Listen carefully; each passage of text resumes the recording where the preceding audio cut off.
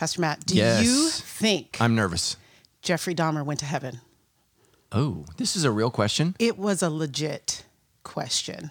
Because, there's this Netflix series out Yeah, about him. I forget what it's called. Yeah. But I know.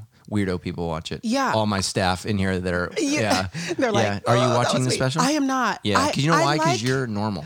and I just feel like I start getting the creepy crawlies Yeah. and then I start like locking my kids' windows Yeah. and it's just not a good idea. So I just decided not to. Yeah. So I don't know a lot of, so I was in college, I think, when he was arrested and he became very famous. And so my quick answer is absolutely not.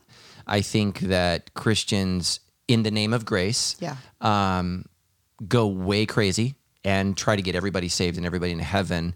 And when you read Revelation, it talks specifically about murderers not being in the kingdom of God. Now, does that mean that all murderers are not in the kingdom of God? No, but I think it's an extraordinary miracle because taking the life of someone is so egregious. And what he did in terms of deceptively luring, bringing people in is just so egregious and so gross. I'm going to guess absolutely not. And as a Christian, I mean, I'm going to be bold, and this is going to make the news. I wouldn't have met with him. So Dr. Dobson met with the other crazy dude from the 80s. I forget what his name was. The guy that would lure women with, he would pretend like he had a broken cast up in Seattle. Nobody knows. It's too old.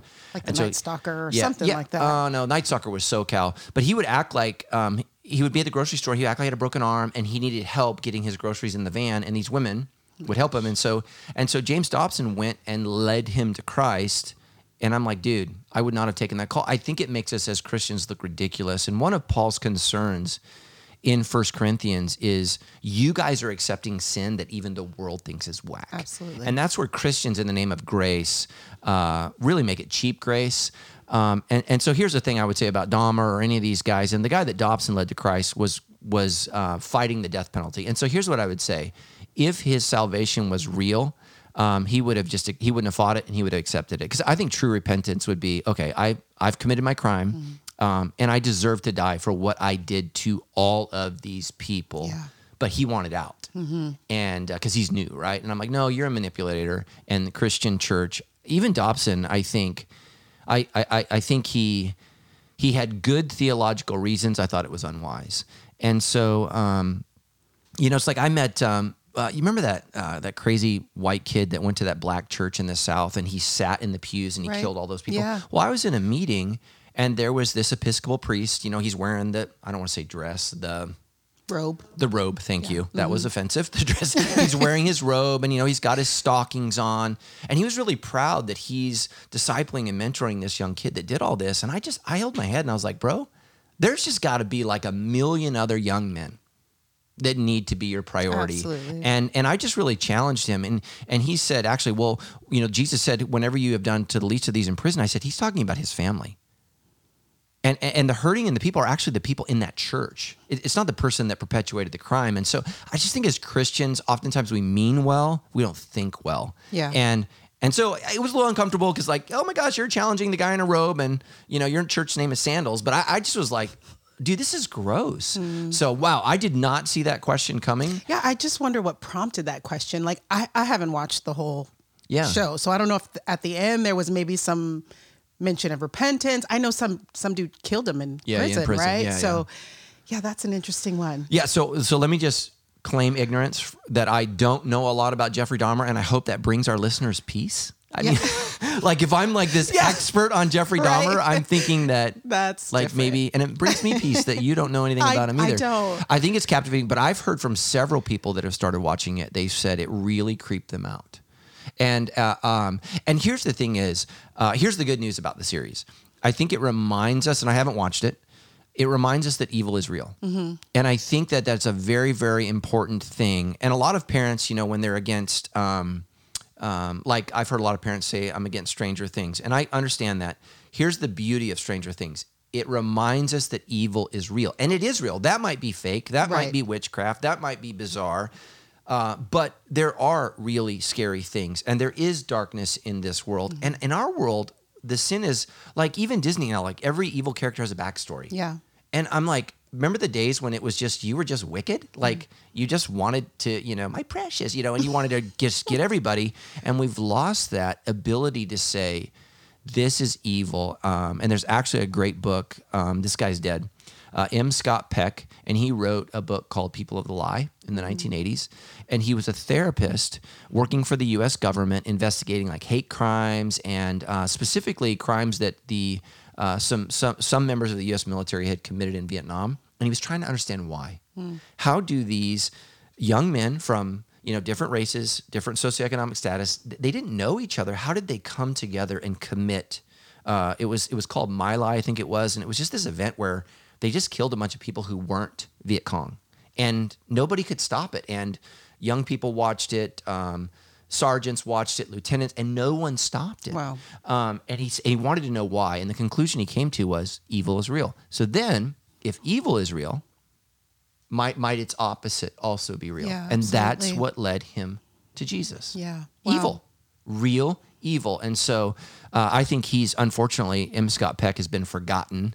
We have other great fathers of the faith, C.S. Lewis and other great thinkers that we remember, but M. Scott Peck just hasn't lasted. But his most famous book is The Road Less Traveled. Fantastic. People of the Lie is creepy. It kind of makes you feel, because and he actually is interviewing evil people. Sometimes parents, moms, dads, kids, and you're just like, whoa. So I think that's the best opening question ever. Yeah. It was great. Yeah.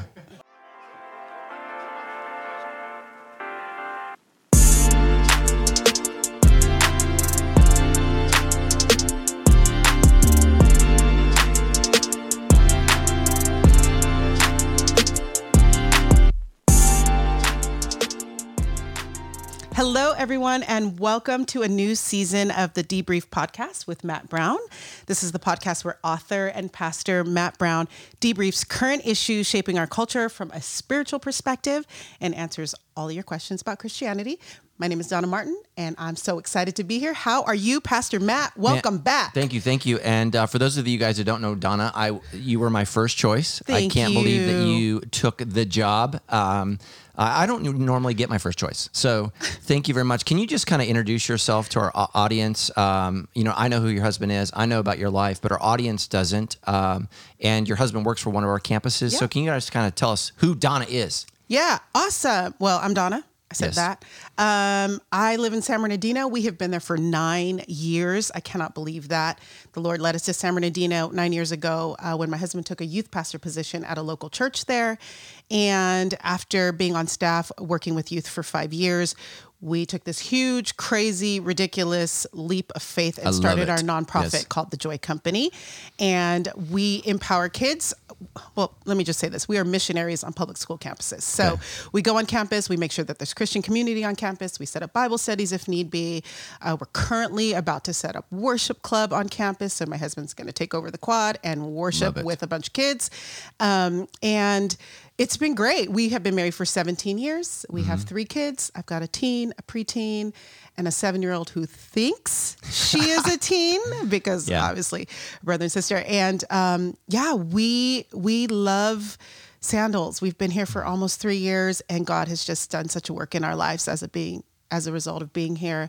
The Joy Company is been a labor of love, and man, when you trust Jesus and you jump out, you step out, he just meets you with so much miracles and things you wouldn't have ever expected in your life. And so that's been good. We've been serving. We have a leadership program for students.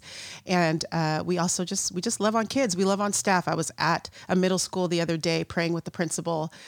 She asked me to come and pray. And thank God for educators that realize their need for God. So, yeah. Well, I'm super glad you're here. So the last time I connected with you was at that prayer breakfast, the 4-hour prayer breakfast. Yeah. Oh my gosh. It was really long. So how can people be a part of the Joy Company? And just so you guys know, Donna didn't ask me to do this. I just want to make sure that people can know, because it's such an incredible thing. Where can they learn more information about the Joy Company? Yeah, absolutely. They can go to our website, joyco.info, joyco.info, or on social media. We're at the Joy Company.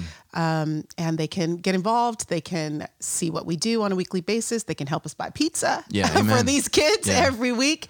And just get involved in impacting the next generation for Christ. It's what we live for. Yeah, that's so incredible. And so I'm super blessed, and I think you guys are going to enjoy Donna's wisdom, just kind of her presence, and just when I'm around her. When I first met you, I think it was at my house for I don't know, if it was a wedding shower or... I was doing recording for Cultivate. Okay, recording for Cultivate, but it was in my home. And I remember right when I met you, I thought, man, I hope I can do ministry with this woman because you just have a presence about you.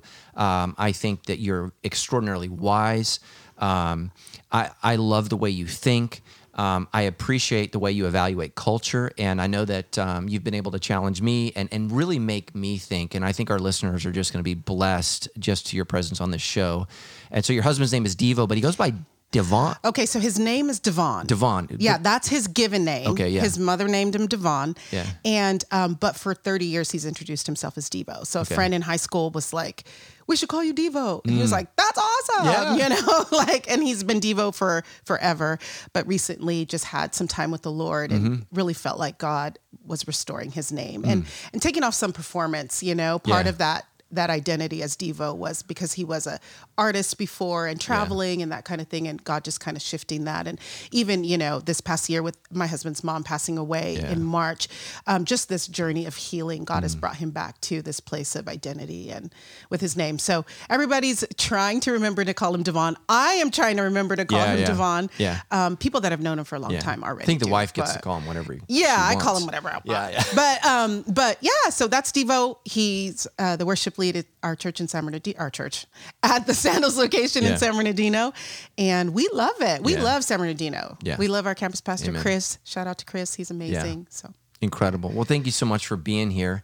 And that was a tough, cold, open question, by the way. It was. And it was Ted Bundy. That was the one you were talking about with the arm and the luring women just into his super van. Creepy person from another decade. Yeah. Yeah. And so, so here's the thing is, and I was just saying, I think as Christians, we're so interested in a turnaround story because, obviously the Apostle Paul was who he was. And I'm not saying that can't happen. I'm just thinking we need to be careful that we don't lose sight of the light. And, so I'm a big fan of Lord of the Rings. Rings of Power is out. And the lead character is Galadriel.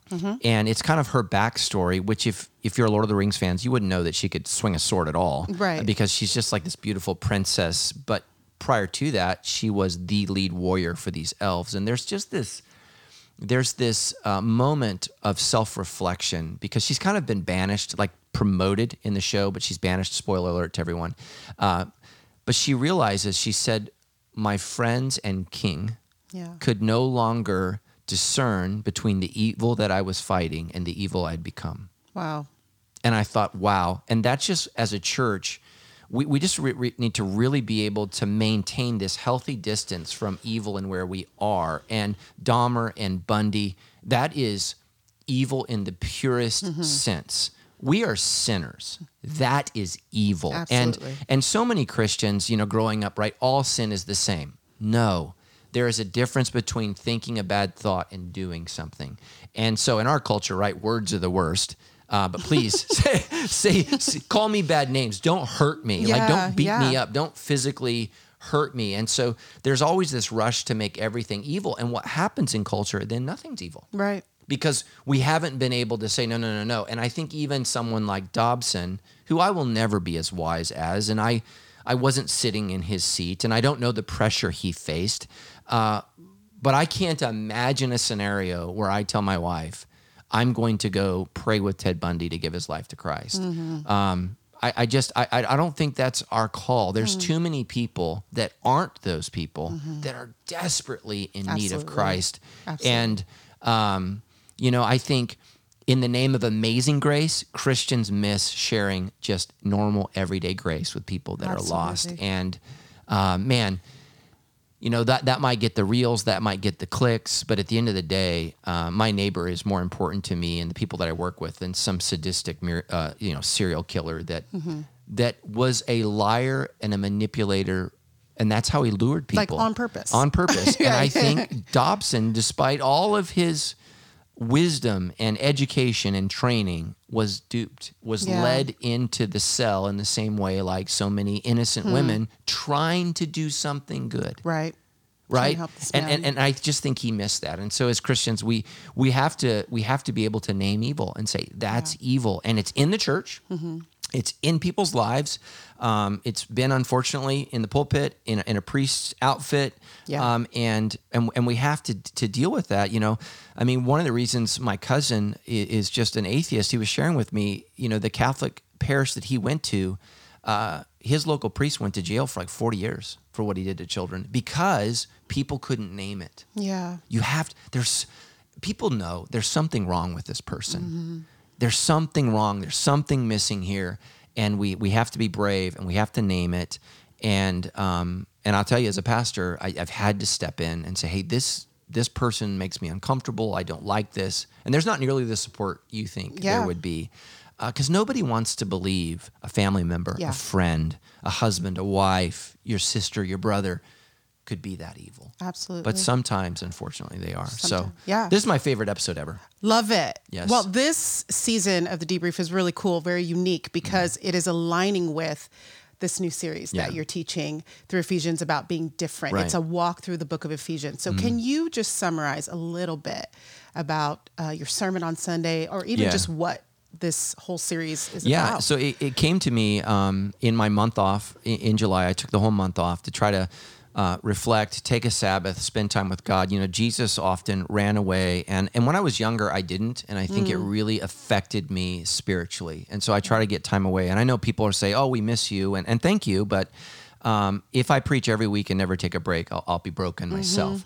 And so I took a break, and I just really felt like, there's so much division, ethnic division, division amongst genders, political division. And the church in Ephesus is birthed in a riot.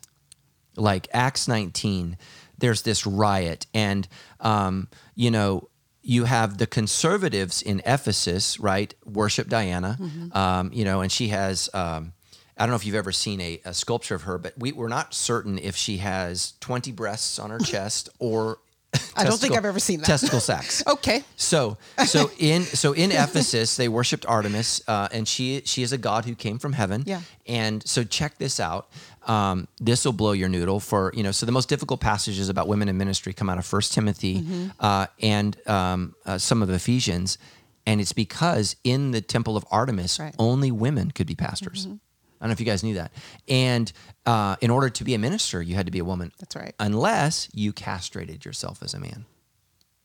So think about that. That's why we're not sure whether they're breasts or testicle sacs. We're not sure. They could be bull testicles. Nobody's really sure, because ultimately the entire movement is just destroyed because Christianity takes over. Yeah. It kind of dies off. For multiple reasons. One, it's crazy, right? And Christians were compelling, but there's a riot, a political riot where, people are acting, the governor tries, or the local mayor tries to quiet them down. He says, we are in violation. And Romans let you do anything except riot. And if you rioted, they killed you. They didn't care what you did. And he says, we are in danger of being accused of a riot. And that's the only thing that prevents some of the Christians in Ephesus from dying. But I've actually stood in that theater, and that's where I've felt like, you and I have talked personally just about like the day that George Floyd died and all that came out. I don't remember if it was the day before my birthday or the day after my birthday, but when I turned 49, it was the darkest birthday of my life. That's when everybody was putting the black squares on there.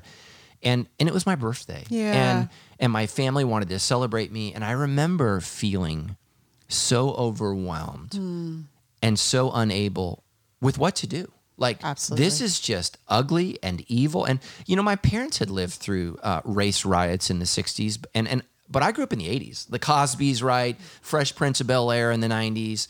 It was a very, very different time for me ethnically growing up. I didn't sense the racial division that people feel now. I didn't in the 80s. It could be just because I'm a white guy, but I didn't feel it and sense it. And now all of a sudden I'm in this, and I'm like, what am I going to do? Yeah. And I've really doubled down on the gospel. And so in the next couple weeks, we're going to get into Ephesians 1 towards the end of chapter 1, the beginning of chapter 2, and it's about racial reconciliation. Yeah. And God has taken that which was hostile and made one. Yeah. And I really realized that, what social justice is missing really is Jesus, and what conservatives are missing is there needs to be social justice and reconciliation. Absolutely. And so Jesus does both. And I realize that probably offends both of our listeners. Welcome to my life, Dawn, in the last 3 years. But I've really tried to figure this out, because I want to speak out against injustice and evil. And you and I talked about it almost immediately after it happened, because it was evil. Absolutely. It was evil. And, and so I have black friends. You're one of them. And I have friends who are police officers. And it's just this big... It's like when your friends go through divorce. I don't know if you've ever been that with your friends, but we've sat in it with friends that have just loved each other so deeply, and all of a sudden the marriage is so broken, there's no hope for repair. And it's a sad thing when you want reconciliation more than they do, but you're an outsider. Yeah. And you're not sure what to do. And that's how I was feeling. And then the Lord began to really challenge me and say, okay, Jesus is the reconciler. That's He's right. the reconciler of all things, all people, all nations.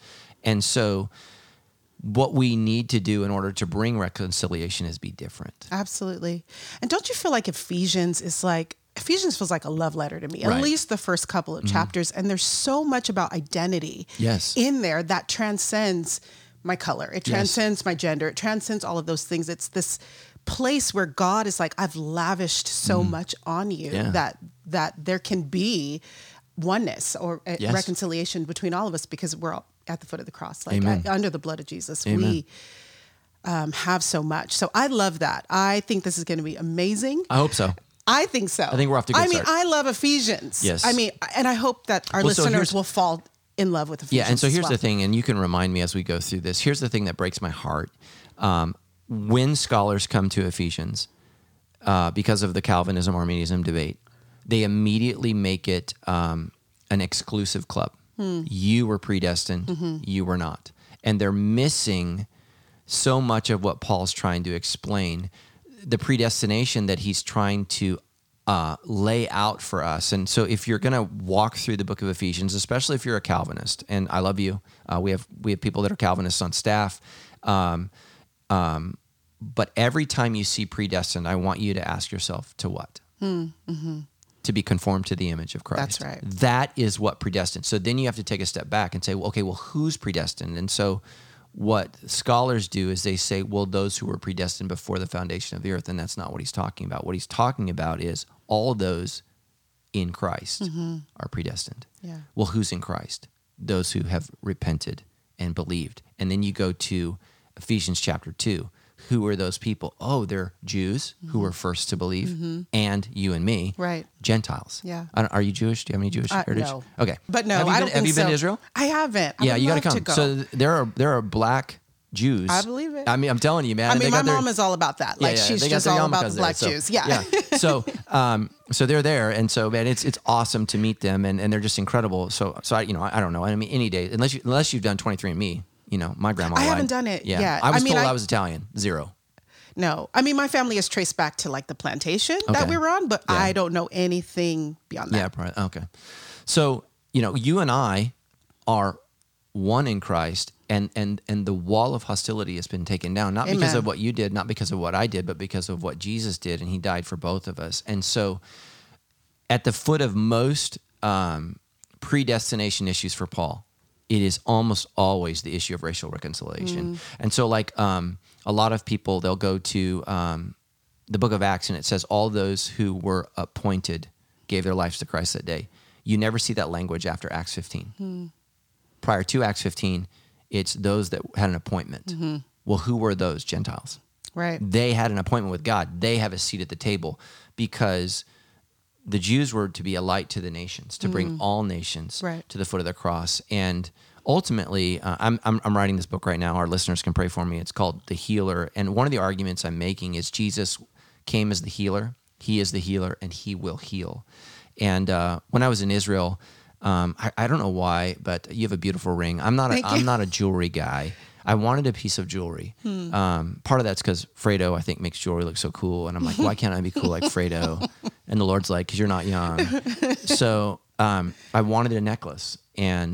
But I wanted something that was not offensive to my Jewish friends because the cross is offensive to them. Because there's been sin from people in the name of Christ to them. They've been hunted, hurt, wounded, property stolen, right? I mean, just because somebody comes in the name of Christ doesn't mean they know him at all.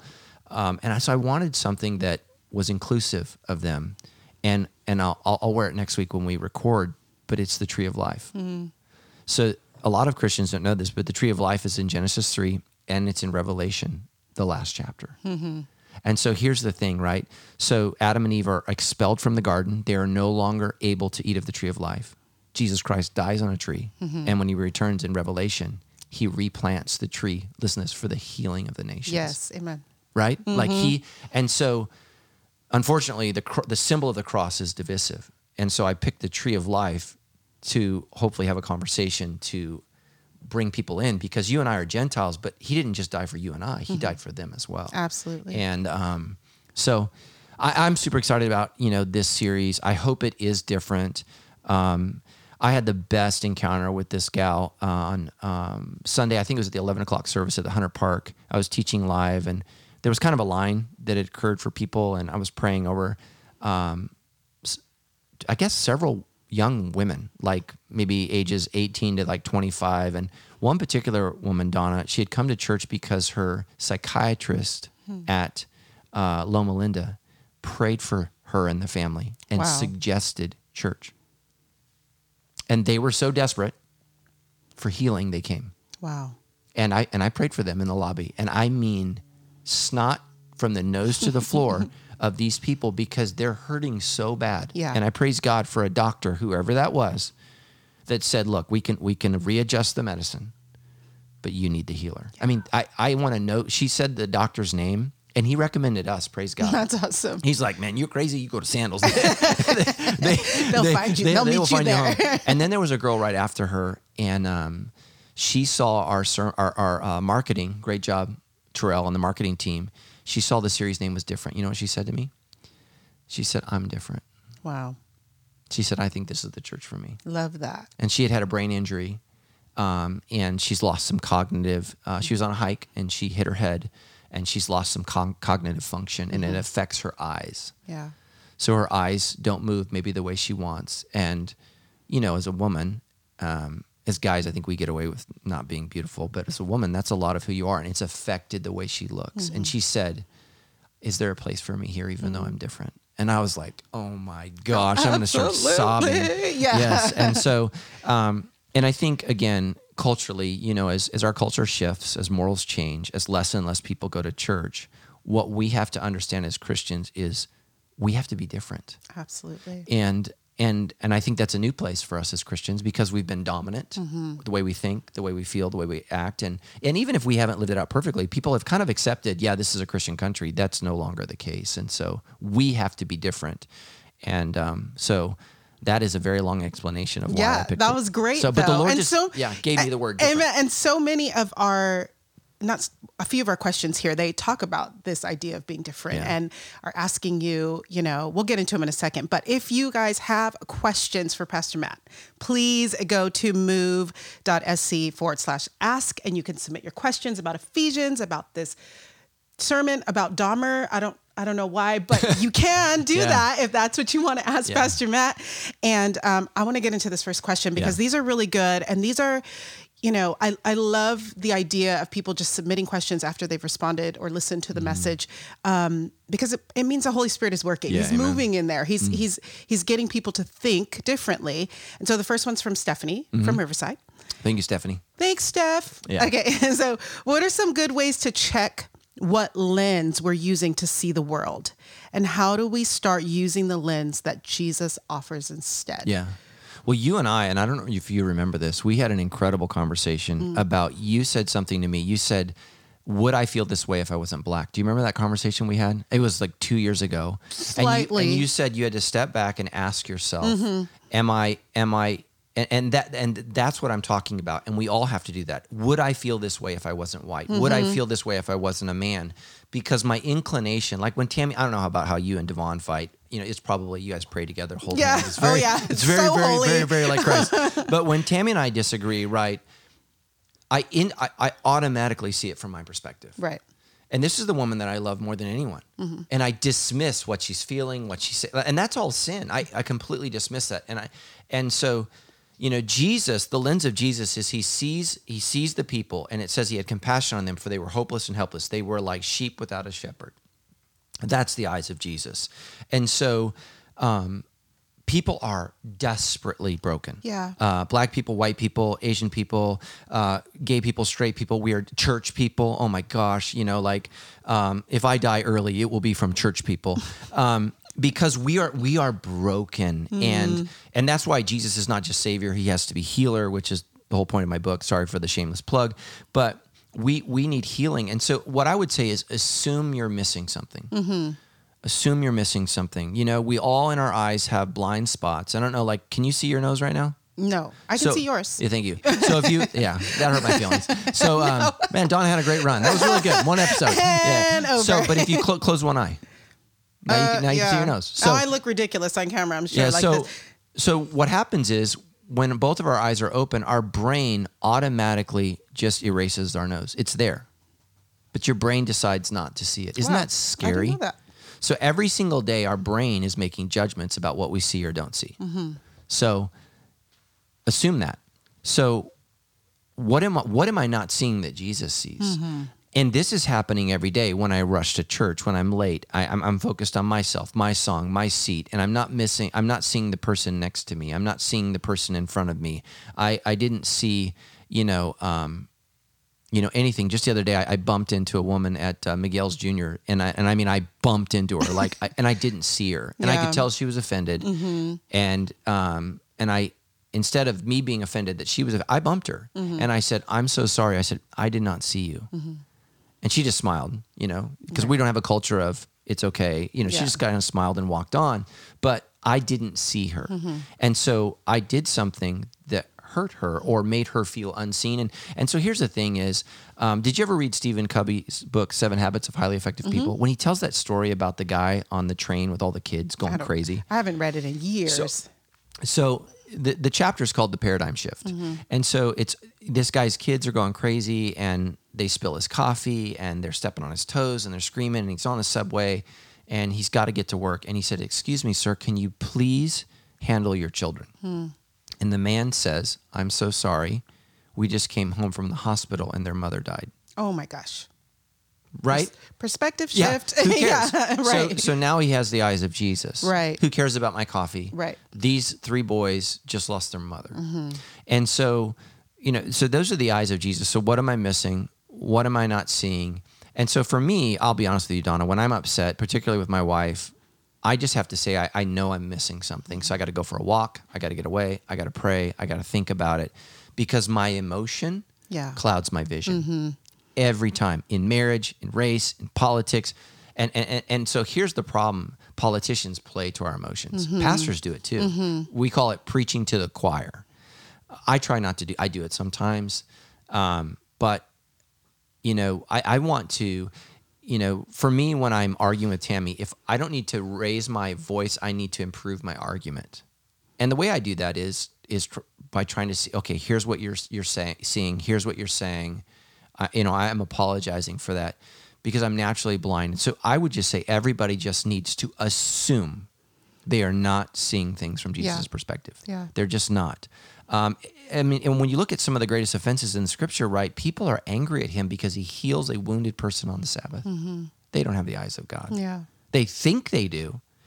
And then ultimately, what they think is best is to kill Jesus in the name of God.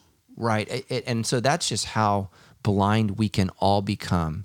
And so what I would say is we all have these blind spots. Like right now, as you're looking at me, your brain is filling in the information so you can see my face. So I don't know where your blind spots are. Right. They say there's tests where you can find them. That just kind of creeps me out, actually. I just would rather just live it. Know. Not know. And I'm glad that I can't see my nose because I think it would be very distracting. Yeah, absolutely. I mean, now that you say that, I'm like, I haven't ever looked at seen my nose, but it would. But it's in your vision. Right. Like, wow. But your brain is erasing it. And so if I can't see, right, remember the old saying, as plain as the nose on your face? Well, it's not so plain. Right. And so we have to say, okay, what am I missing? And especially as Christians today, I need to listen. And so in my small group, we have a gal who's Muslim in my small group. And it's interesting for her to share her perspective from things. And it's very different from my perspective on things. And the first week in group, she said, "Oh, I didn't know I get to share." And I was like, "Yeah, that's the point of group." But I need to be willing to listen and hear her perspective. She's a doctor. She's Asian. She's a woman. I'm not a doctor. I'm not Asian. I'm not a woman. And I wasn't raised Muslim. So we have four, but I'm commanded to love her. And the truth is, I actually really do care for her. You know, she's precious and wonderful. And God sent his son to die for her on the cross. And so we might disagree about religion, but we need to agree that she matters. Absolutely. So that's the eyes of Jesus. And so I think that, you know, like, I don't know if you're on TikTok, but I'm on TikTok, and I'm watching people just, you know, argue about the facts. And it's just like, man, and, you know, people say this, I think more conservatives, facts don't care about your feelings. Well, Jesus does. Yeah, absolutely. And so, you know, and you know, facts can be so easily twisted. Absolutely. So I love that we have got to recognize that we don't have all the answers. Right. We do not have the complete full picture, and we need Jesus to give us a better perspective. There's another question here. It says B, so maybe Brandon, maybe Brandy, maybe who knows. B from Europe. Oh, hey, whoa. So good. Okay, so this Sandals is worldwide. Yeah, that's right. Come on. Okay, so this is really good. It says, I live in a place where religion is looked down upon, and there are very few, if any, active churches. Right. I am the only Christian in my family and friend group, and your first message in the different series made me think about my experience of trying to follow Christ while being surrounded by non-believers. Because I'm the only Christian, I can sometimes feel distant from the people around me, and it's hard. I sometimes wonder if the way I am now as a Christian is too different to understand, or if it's actually drawing my community to Christ. Such a great question. Yeah. How do you find the balance of being a faithful Christian who lives differently but is also accessible to others? Man, I think, a great question. I think that is a struggle every day. And if it's not a struggle, you're not living it. And so I think every single day we need to not look weird. Yeah. You know, I think there's too many Christians that are weird. And so how can I seem normal but healthy? I think the appeal of Jesus to the non-religious person. So, you know, the first thing I get from non-religious people is you're normal. You don't look like a pastor. And so what that means is the picture that they've created in their mind of what a pastor looks like. And I don't meet those qualities. Now, as I'm getting more gray, maybe. But so, and I always take that as a compliment. Well, thank you. So when people ask me, what was Jesus like? I would say very normal. Very normal. And that's what's wrong with the celebrity pastor culture is when I meet celebrity pastors, they are very, I don't want to say abnormal because I think of that movie when we were kids, Abby Normal, the brain. They're strange and not a good way. And I think celebrity does that. You know, I heard my wife say this. You know, we were at a church and somebody said, "Oh my gosh, it's like meeting a celebrity." And my wife said, "We're not. We're not celebrities. We're just people with you know, a vision from God, and where God calls you, He supplies for you, and that's right. What He's done." But listening to my wife just say that we're not, and we don't want to be that. We just want to be normal people. And so what I would say is be as loving as you can, be as gracious as you can. You know, if you're going to talk about politics or sexuality, pray about whether or not you even need to offer your opinion. I tend not to unless I'm asked. And if somebody asks me, I try to share it humbly. You know, and so like if you were gay, Donna, I wouldn't talk anything. I would say, here's what my view of sexuality is. This is my body, and I honor God with my body. And one of the ways I believe God's asked me to do that is the way in which I have sex. And so this is a huge issue for me. And so I think Christians need to play on diversity being such a value. That includes Christians. That's what I tell all the people all the time is diversity includes Christians. And I think we've been excluded from the conversation. And some of that's because we were exclusive before. And so, but diversity includes me, and my perspective and who I have sex with is very important to me, in particular in the way I honor God. When my wife and I, when I go on a trip, my faithfulness to her starts with God, but is to her. That's right. But it starts with God. And so even though I'm away from her, I'm with God. Mm-hmm. And so I live accordingly. And so that's what I would just say is try to have a good time. And in Europe, I think everybody drinks. So you can drink, but you cannot be drunk. So don't be like, oh, I gave up drinking because I'm a weird Christian, Mm-hmm.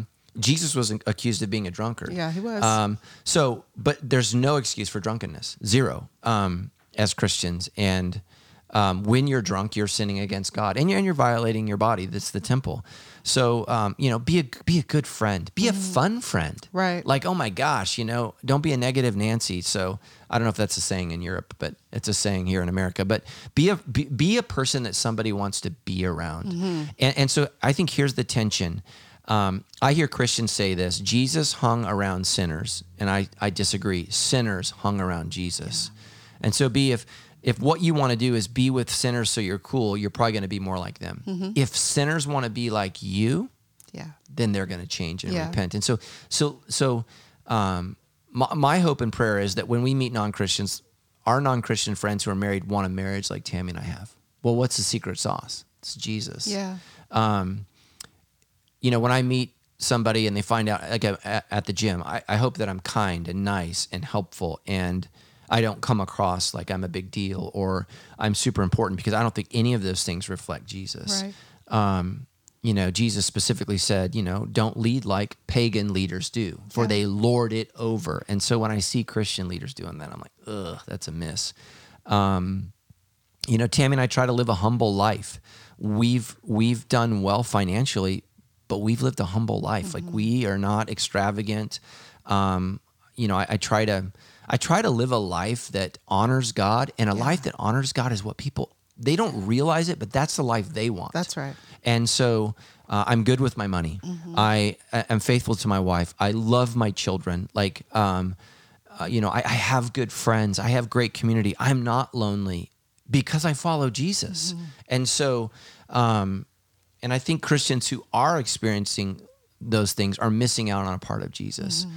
Because the first thing he does is invite people in his life. And so that's what I would say, is I think it's a struggle every day. And I'm praying for you. Know that your church at Sandals loves you. We may be far away, but like Paul said, I'm there with you in spirit. We are there with you in spirit. And so we're praying for you. And here's my hope and prayer, is that God would bring you a person, we call it the person of peace, someone who is open to the gospel, and that you would share it, and that it would be a positive experience. Because, right, two are better than one. And I'm praying for a Christian in your life.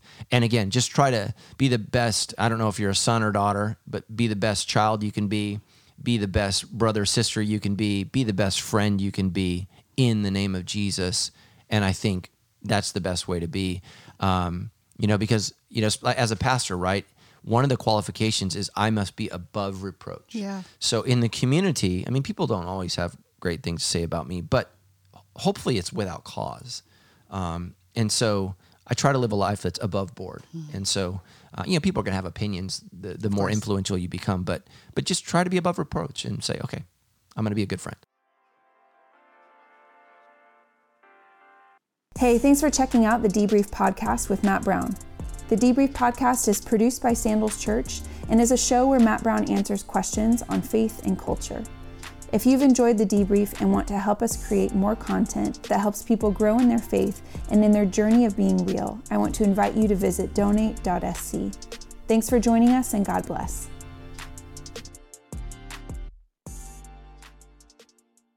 Yeah, that's good. You touched on a couple of things that kind of lead into our next questions. The one I want to go to now is, what are some tips or advice you have for witnessing to people who have left the church over legitimate hurt? Right. And you kind of shared a little bit about some pastors that lorded over the people, or celebrity culture. So how do you witness people who have left over legitimate Right. Jordan Peterson just talked about this extensively, that almost every atheist he's met is not a real atheist. They're a wounded Christian. Mm-hmm. There's somebody that's been hurt. And he said this is his clinical analysis of the situation. And oftentimes it's wounding as a young person. So all of us, right, children are always subject to the power of the adults that lord over them. And so whether that's a priest, a nun, a pastor, a Sunday school teacher, these people are in incredible power, and it wounds us. It's why when a police officer does what they do to George Floyd, it wrecks all of us, because this person has sworn an oath to protect and to obey the law and protect the Constitution of the United States, and they're violating this human being's rights, regardless of who George Floyd was as a person. Right. In this moment, he is under the care of a law enforcement officer, and the same thing happens in the church. And people, unfortunately, don't handle it well. And so here's what I would say. As I've been the pastor at Sandals Church for 26 years, very few people can handle the platform, and even less can handle the power. For whatever reason, it has not affected me. I feel like I'm the Hobbit, in the Lord of the Rings. Do you know why they give Bilbo the ring? Because it doesn't affect him the way it affects others. Right. And for whatever reason, I've had my issues and I've had my challenges. I tend to be a person who thinks I'm not a big deal. I tend to err on I'm not good enough. I'm not smart enough. I focus on my negativity rather than check me out. So, but some people, man, they believe the hype. Oh my gosh, I'm the pastor. And they confuse the authority. See, I'm a steward. I've been given this authority, but it's on loan from Jesus. Yeah. And he, by the way, he's going to hold me accountable. And so I think that we just need to understand it's really hard for people, religious or not, to wield power well. I don't think our government has done it well. With the COVID crisis, they've not handled it well. It's a lot of power to be able to control people's lives. And regardless of you're to the left or to the right, the government decided who could worship. That is a fundamental transition in our. It's never happened in the history of our country, and people are just like, okay. Now, some people lost their minds, but I know I was one of the ones that lost my mind. I kind of did too. Yeah, but we don't realize that. Man, power is, the beauty of America. America has got a lot of brokenness. The beauty was the separation of power and the checks and balances, and that is the golden egg of government. Yeah. And we're blessed that those very broken white dudes, 250 years ago, I don't know how many years it's been, understood that power should not be trusted.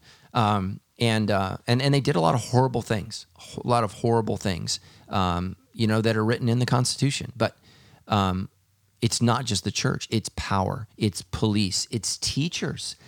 It's pastors. It's people in authority who don't know how to wield it well.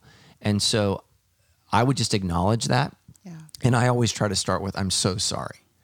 I was abused by a pastor when I was a teenager, and I was very angry with God, and I almost ran away from the church completely.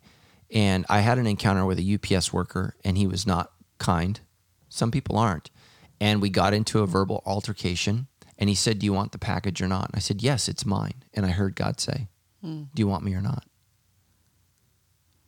And the Holy Spirit said, "Because he's yours." Wow. And you've let this messenger, this delivery person, wreck our relationship. And so what I would say to everyone who's been wounded is, don't give the person who wounded you any more power. Don't let them stay between you and God. Absolutely. And there are awful people in our church. I hear about stuff, and I am like, what on earth? Where did you come from? Why are you here? Right, Donna, exactly. I would go to the beach on Sundays. Right, I would do 1,000 things rather than come to church if I wasn't actually interested. But people come to church for all kinds of reasons, and occasionally it's Jesus. Yeah. So let me just say I'm really, really sorry. And again, back to our conversation on evil, the church has done a horrendous job naming evil amongst itself. Like our arrows point out, right? Like we're looking out, and we've missed it from within. And so we have to do a good job. And just know, Paul says, wolves will come up from amongst yourselves, Acts 28. Pay attention. They come up from amongst yourselves. And we have to do that. And just know people are broken, and even the Pope needs Jesus. We all need Jesus. And it's why I have the vision of being real at Sandals. It hasn't helped everybody, but it's helped some people. And so I'm just so sorry. But there's no reason, just because the bank teller is offensive, if you've got an inheritance sitting in that bank, go get it. Yeah. And that's what I would say. Good. Jesus came to get you. You go get him, and don't let any moron get in your way. And there are good people at this church. I wish it was easier to find them and connect with them. Somebody said the other day on my Instagram, why don't you tell Sandals? I was like, yeah, that's called a cult. What I do is I invite Sandals. I encourage Sandals. I try to teach Sandals. But at the end of the day, it's one of the ways that I've checked myself with power. I don't tell people what to do. I think that's very unhealthy and very wrong.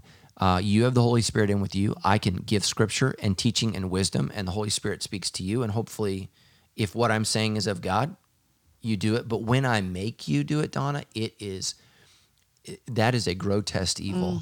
And we have to be aware of that. That it's why I think that there is heresy in the church, because I think the other evil is there's uniformity, and that is worse. Yeah.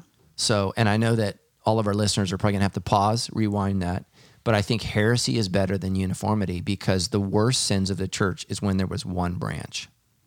And that's not saying anything against Catholics, but it's never good when you're the only game in town, because you control all the chips, you control everything, and people historically have not handled that well. Yeah. And the ones who say, hey, this is wrong, get killed. Yeah. So absolutely. All right. Next question. This is a really good one. This is from an anonymous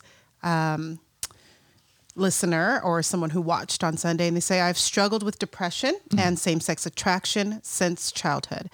I've spent tens of thousands of dollars on treatments. I've prayed, I've fasted, I obtained a master's in theology, etc. I have finally overcome my anger at God for not healing me, which has taken decades. After today's sermon on God's immeasurable blessings, I'm mad again. I'm again challenged to take a breath and surrender. I feel like I've been kicked in the face again, but as I reread the text, it seems the emphasis is on the kindness and blessing of God forgiving our sins. Most sermons make it sound like everything will be great, all things work together for good. How do I embrace this blessing and kindness from God as true when I feel like I'm crawling on glass? Right. Even as I try my best to be obedient and trust him, even when I feel hopeless. Man, I just want to say thank you so much. And, here's what I would say to you is asking God. So let's divide depression and homosexuality. Let's separate those two issues. So let's start with homosexuality. Or same-sex attraction. Asking God to change your sexuality is like asking God to make you tall, short, make you white, make me black. Right. It's not our attraction that's the sin, it's our action. Yeah.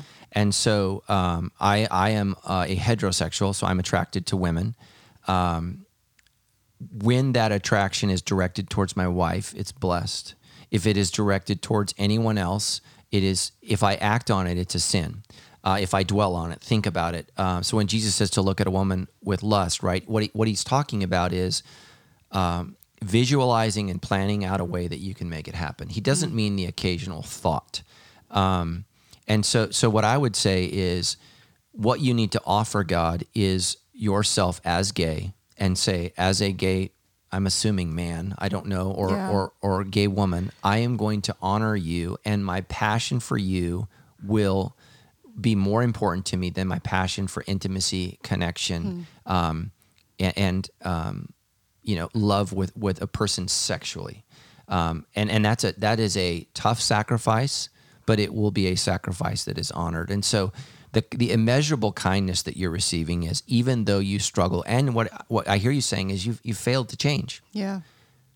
God has still forgiven you. And his kindness supersedes your ability to change. He recognizes, the gospel looks into your heart, sees your desire, and says, I got this. And the Holy Spirit's going to empower you, not to change every feeling, every desire, but to empower you to act against them. And as a heterosexual man, and ladies don't always tell me, well, you're not a man, you're a pastor. I'm like, well, I'm still a man.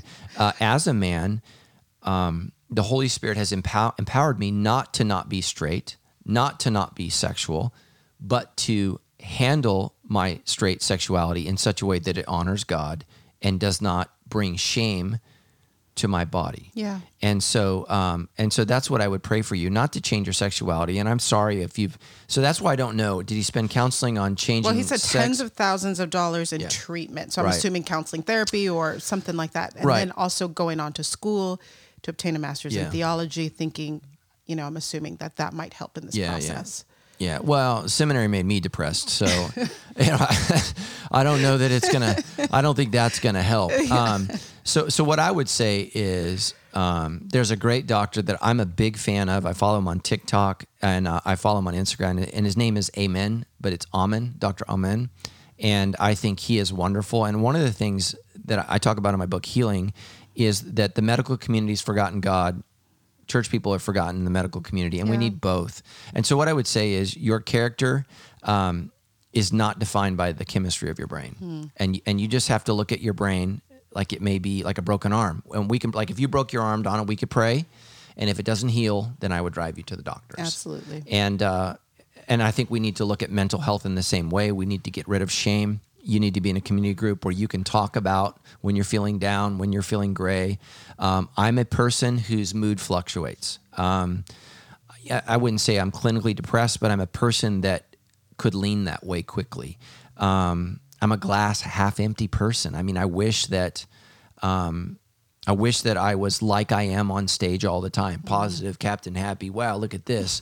But one of the things I've come to realize is for me to have that energy on the weekends, I have to have the valley during the week because that's how God moves me. And so, right, for a beautiful spring, you need a winter. Yeah. I mean, that's just the case. And so what I would say is it's okay to be discouraged and saddened at some points. The question is, what are you doing? So here's a couple things when I'm feeling sad. And so here's the thing is, you're not going to want to do any of these things.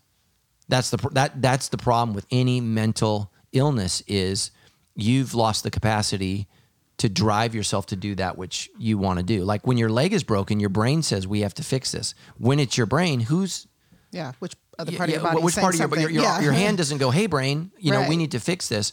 And so that's why you need community.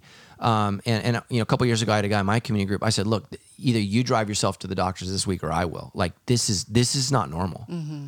I mean, I could tell that he was a different person, and I found out he had a serotonin issue. And I know there's been all that stuff that, the levels may or may not affect your brain, but in some people it does.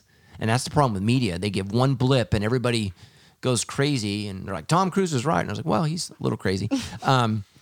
Definitely. Yes, thank you. So what I would say is stop asking God to take away your depression. Stop asking God to change your sexuality and say, God, help me serve you as a person who struggles with depression and help me to serve you as a person who struggles with same-sex attraction.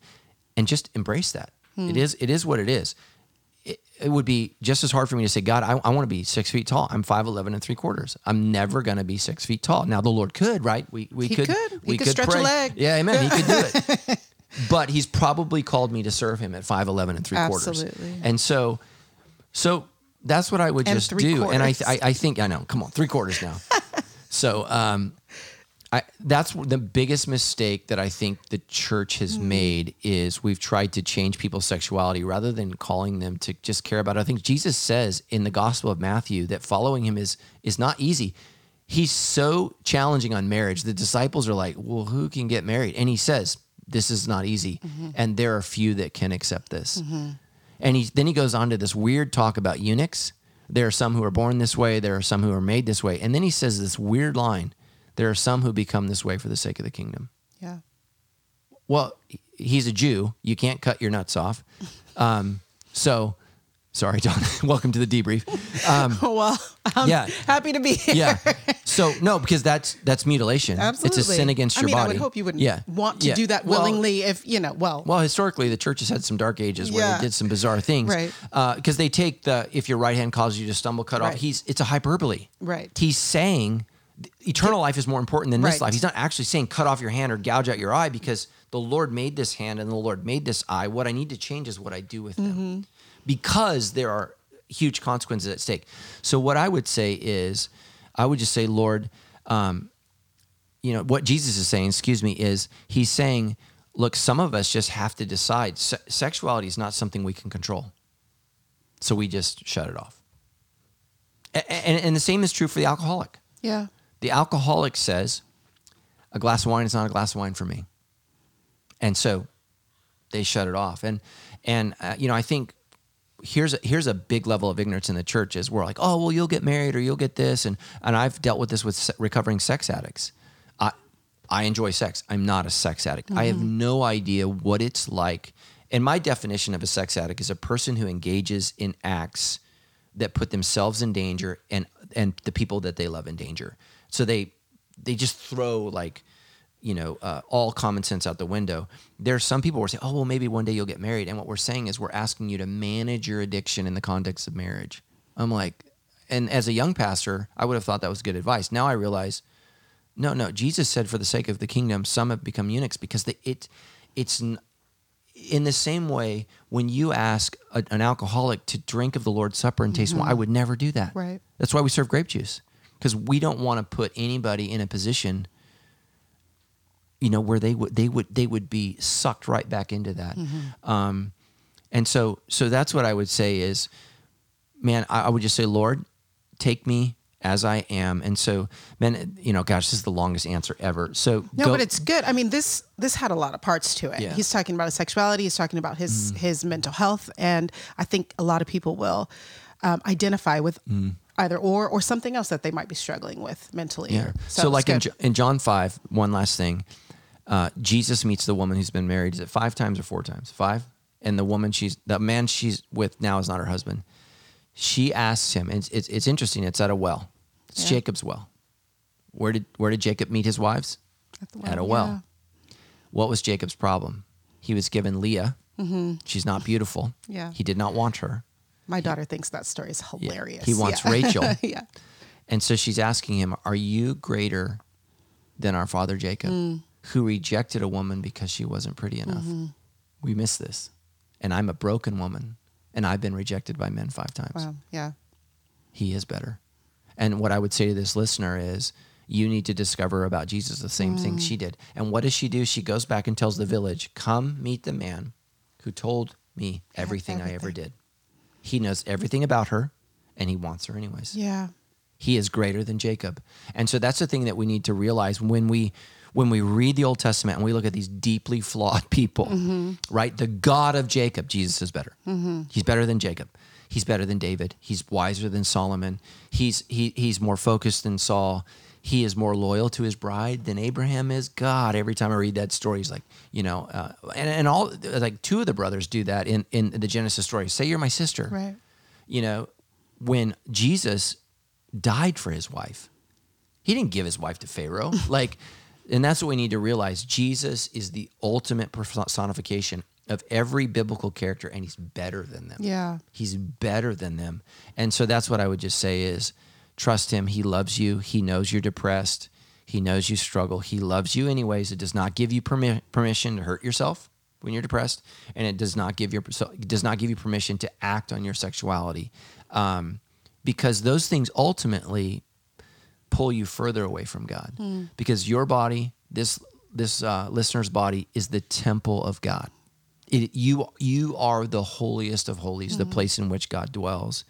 And here's the thing about sex, is sex makes us the most like God. So when you read Genesis, he made us in his image, so he made us female and male, so that together we have the ability to do what only he can do, which is create life.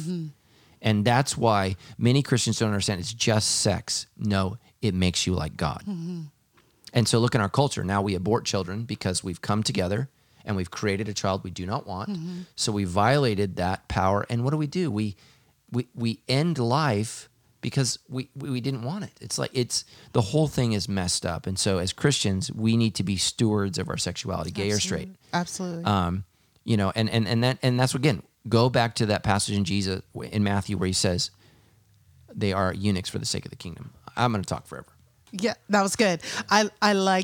I mean, when you said he is better, for whatever reason, that just stuck in my brain. I think that's something that people can hold on to, whatever they're facing. He is better. He is so much better than anything we would try. And even the person that was hurt by the church, Jesus is better. He's better. He's better than that jerk or that person that hurt you or wounded whoever you. Whoever it was, the leader, the person. And we've all been hurt by somebody at some point, at some time in the church. But he's better. Amen. He is so much better. Okay, this is our last one. Thank God. Thank you, Jesus. I'm already sweating. This is good, though. So good. Okay, in what ways do you think, and this could kind of, okay, give me 2 ways, maybe. Okay, in what ways do you think Christians have become similar to the world around them? Because we could go all over the place with that. Where have Christians compromised? Yeah. Well, let's start with politics. So I think both my friends on the left and on the right have married their political ideology with their faith. Absolutely. And so, I think the Trumpsters get a bad rap, and not because they haven't married America and Jesus, but I think we only focus on them, which just on the left, the social justice warriors, they've done the very same thing. And both are wrong. Donald Trump did some great things, but he was a deeply troubled man morally. And I think that's egg on the face of the church when, he became our candidate. I mean, you and I are both old enough to remember when that was the major concern about Bill Clinton. Yeah, like this guy is, a serial, adulterer. And that's what, Donald Trump was. And I had, sorry to interrupt you, but I had my husband, dear friend that he's had since college, was a believer at one point. I don't know what's going on right now, but that was his main thing. How can Christians be support? I mean, he just could not understand it because of his moral issues. I know. Yeah. And then the same thing is true, with Nancy Pelosi, where she's a Catholic, right? But, using her and her nephew, Governor Newsom, using Bible verses to condone abortion, and I mean, come on, loving your neighbor as yourself includes the fetus. Absolutely. So, we could do a whole episode on that, but, because I do know Christian history and it has been addressed. And so we can talk about it in the future. And so what I would just say is we've all become too political, all of us. And really what needs to happen is it's how do we tone it down? So the country is split 50-50. Mm-hmm. How do we move forward? When I was a kid, we used to have voting booths at our church. And I remember I remember the election when Reagan beat Carter. So I grew up Southern Baptist. Mm. So most of our church voted for Carter because he was a Southern Baptist. He was the first born again president running against Ronald Reagan, the actor, Republican. His wife was into, the Zodiac, right? I mean, there was just weird things about that. But everybody voted and then went and worshiped together. Yeah. I mean, not a peep, not a peep, not a. I mean, people had their Democrat buttons on, their Republican buttons, and we took a knee and prayed. I remember that vividly as a kid. Wow. And my mom was a big Jimmy Carter fan at the time. She probably isn't now, but at the time she was. And I remember one of their young friends was Reagan, or Reagan, and I remember them hugging after church on Sunday night when Jimmy Carter conceded, and I just thought, it gave me such peace as a child, and I saw adults in the church disagree politically and love each other and move forward. And now that just does not happen. And it's because, and you'll hear me say this over and over, Donna, for many pastors, their theology and their politics are married. And for me in this church, I'm very passionate politically. Mm-hmm. I was a political science major, but my love for Jesus and my love for America are separate things. I have strong opinions about what needs to be done, should be done. I believe in Jesus, man. I believe Jesus is the hope of the world. And I believe sin is sin. But I want to live in a country where I am free to practice my faith. And people who disagree with me are free. Now, there are some issues like abortion where we're gonna disagree. Yeah. But I've counseled women in this church I've said to women, have the baby, give him to me, and I will find a home. And they've aborted those babies. And I've had to look them in the face the next week, and we both know what happened. And I've had to love them and minister to them and preach as they sit in our service. And that's hard for me because my mom considered aborting me. That's why my name is Matthew. In the Hebrew, matan is the word gift. And my mom wasn't sure if I was a gift. But thank God she chose life. Absolutely. Otherwise, I wouldn't be here. And so I'm just telling you, I have stared into the face of things that I believe are egregious sins. But I believe church is a place for people to come right. And ultimately, I can't do anything about that woman's choice. That's in God's hands. But I have to love her and minister to her. And in some situation, every woman finds themselves that are in that situation They have their unique struggles and challenges. And I always counsel life, always, because that's what I believe. But I understand that 50% of our country does not agree with that. And so I have to live in this world where people see the world through a completely different lens than me. And I think Jesus understood that people saw things differently than him. And I think we're all shocked and offended and upset because we think everybody should see it the way that we do. And I think as Christians, we need to have the best arguments, but it needs to be said in love. And people need to know that at the end of the day, we're not trying to control their lives. Mm-hmm. We're trying to love them. And I feel like the church too often has felt like control. And I think that we're getting a little taste of that from the other side. I feel like those on the left are now controlling us, and I don't like it. Mm-hmm. I don't like it from them, and I don't want to control them. But there are just some issues that are just so difficult in the public square. And as Christians, we just, again, we counsel people with truth. We cannot make people do things. Again, I have to say that again. And some people would say, well, you should have kicked her out of the church. And I just disagree. I just disagree. They were hurting. I think they made the wrong decision. Right. But I want to have it. I want to have a church where even a woman at the well who says, "Are you better than Jacob?" Who knows what she had done? And there was a place for her. And again, there's a woman who anoints the feet of Jesus. I wonder how many abortions she had because she was a prostitute. And they said, if he was a prophet, he would know who's touching him. And he said, I know. And he said her sins are many, and they are forgiven. And I have to believe in that. When we want to be the church that's a genuine place, a real place where people can come and be healed and be fixed. Having said that, we started off with Dahmer and Bundy. There are limits. Yeah. There are limits to what we let in the house of God. And for me, Dahmer and Bundy, they're outside the limits. I can trust them with God. Yeah. I am not the one who saves them. They don't need me to repent. They need Jesus. Yeah. And, there's probably an underpaid chaplain that can do that. And so I think it's very, very difficult, but, so politically, and then what would be another place where you feel like where have Christians compromised? Sex. And let me pick on the heteros. It drives me crazy. We have these wonderful, amazing, beautiful gay people in our church that are trying so hard. Yeah. And we've created a double standard. We have all of our heterosexual couples that are like, oh, we failed again. And, there's just zero tolerance for our gay community. Yeah. And then the heterosexual community is just failing again, messing up again. And it makes me angry because it's like, look, man, we're saying you have an avenue, it's called marriage, that honors God, but you can't do that. But I'm going to counsel this person who's same-sex attracted that they can't ever enjoy the love and affection that as human beings we all need. We crave, yeah. My wife and I are in counseling, and the doctor that's doing our counseling was actually talking about that close, intimate contact, so chest on chest, releases a hormone in your brain that actually creates peace. God created us for oneness. Mm-hmm. And so when you're a same-sex attracted person and you believe like I do with what the Bible says, you don't ever get that. Like we need to be the most compassionate, loving, amazing people. We don't compromise. Like This is truth, but we don't compromise on love either. And we want to be a place. So I would say politically, I would say sexually is the big one. And then just to watch, especially like what you're watching, what you're taking in. Like you asked me, are you watching the Dahmer series? That is evil to me, and I can't take that in.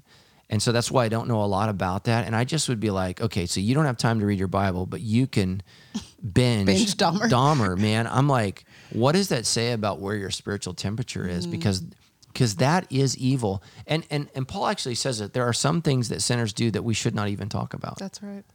And, pedophilia, what do you call them? Serial killers, like those, that is such an evil that I think we have to acknowledge it, but we have to be very careful and guarded in how we talk about it because, by getting into it, the evil can get too close and it can, Jesus says, woe to those whose eyes are dark and they think they are light. And we just have to be so careful because there's so many options of the things that we can take in. And so to be a Christian, I think, is to be healthy physically, to be healthy spiritually, and to be healthy emotionally. And if you're doing something that's pulling you away from God, that's affecting, like your emotions in a negative way, or it's bad for you physically, I would not do it. It's not God honoring. And so for some of us, that's diet and exercise, and that's not a popular thing. But of all the issues in America, diabetes is the worst. It's like it is the big issue, and nobody talks about it. And it's a problem in the church because we don't eat right and we don't exercise, and then we're mad at God. Yeah. Why am I dying? Well, stop this. So we need to be we should be the healthiest people emotionally, physically, and spiritually because we have been redeemed. We've been bought. We've been purchased. And so I would just say go to the Holy Spirit individually because I don't know what it would look like for you, Donna. It would probably be different for me. And I think every listener. Yeah, I think for sure politically, I think we've just gone a little crazy in that regard. And for me, even, with being different, being African-American, but being so pro-life turns a lot of weird faces towards me and heads from me. But, I have a different perspective. And because we've talked about this before, because I live in the hood and I see the promotion of such things, then I am like, absolutely not. There's some things that we just don't compromise on. But yeah, I think this can go a lot of ways. And I think it's really important to, like you said, lean into the Holy Spirit. Ask him, Lord, he who knows to do what is right, but doesn't do it. To him, it is sin, right? And so there are some things, I don't know about the Dahmer thing, but there are things that the Holy Spirit has encouraged me personally. You cannot watch that. You cannot do that. You cannot, there was I kind of tell this story when I was younger. My mom didn't want me to get a piercing up here. So silly, but she just had this thing about it. And I remember I went and did it anyway. I was 16. I went and did it anyway. And I remember when I was in college, the Lord told me, take it out. Yeah. And I was like, why? Like I'm grown now, whatever. But it was just this symbol of rebellion. And he was really dealing with me about that at that time. So you've got to lean into Holy Spirit and say, hey, is this an area of my life where I'm compromising? Lord, help me to redirect. So this is super good. This is awesome. I know. Amen. Yeah. There's no asterisk for honor your mother and father. Yeah. There absolutely isn't. Until 18. And to this day, I I do not have the earring in my ear. I definitely took it out. But anything else before we finish up that you want people to know about this new series, about Ephesians? No, just say this. The show is, you're incredible. Thanks. Yeah, I think way better than me. But the show is only as good as the questions that people ask. And so do me a favor, write whatever question. We're not here to shame you, embarrass you, or put you down. This show is just about debriefing culture, how you're feeling, the message, whatever's on your heart or mind, and I'll do the best I can. I had no idea we were asking a Jeffrey Dahmer question, so hopefully I handled that one okay. I think it was great. Yeah, so send in your questions, and the next thing is share this with your friends. The Debrief hasn't been on for a long time, so let your friends know, hey, the Debrief is back. We're going to try to do this every week for as many weeks as we possibly can. I'm so grateful. Hopefully you guys love Donna. I thought she was great. The moment I met her, I thought, man, she would be great on the Debrief. And so thank you so much for stepping on faith. Thank you for having me. This is awesome. You're a busy woman. So thank you. I am a busy woman, mostly with my kids. They're kind of a whole job, but this is awesome. Yeah, please send in questions. Go to move.sc/ask and type away. We want to hear it. We want to hear what you're thinking, what you're processing with the Holy Spirit. And that was great. Thanks. Yeah, thank you. Awesome.